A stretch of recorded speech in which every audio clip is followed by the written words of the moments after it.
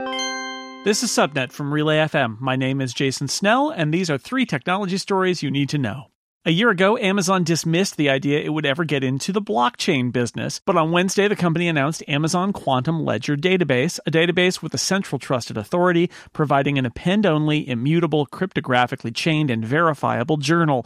It also announced a managed blockchain service. Given how important Amazon Web Services is to Amazon, it's not surprising that the company would jump on any possible new feature of cloud services, even ones it poo-pooed just a year ago. Amazon Web Services announced a whole bunch of other stuff on Wednesday, including a Windows-compatible cloud file server, new services for machine learning, and Glacier Deep Archive, which is a new data storage service that will cost a quarter of Amazon's current storage rates. Across the board, it's clear Amazon is taking aim at Microsoft, which is probably Amazon's biggest competitor in terms of cloud services. As one Microsoft cloud employee put it on Twitter, Azure has enough momentum that we can take the high road when it comes to Amazon taking jabs at Microsoft during its presentations.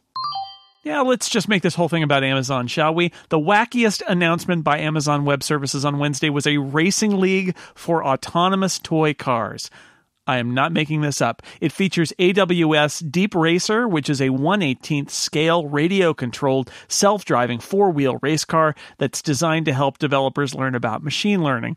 Developers will be able to program their cars and race them against other cars on a physical track at events around the world. The car costs $399, but Amazon is taking pre-orders now for $249. So, if you had robotic toy race car on your Amazon Web Services bingo card, congratulations, you've won. Come on down and pick up your free ham.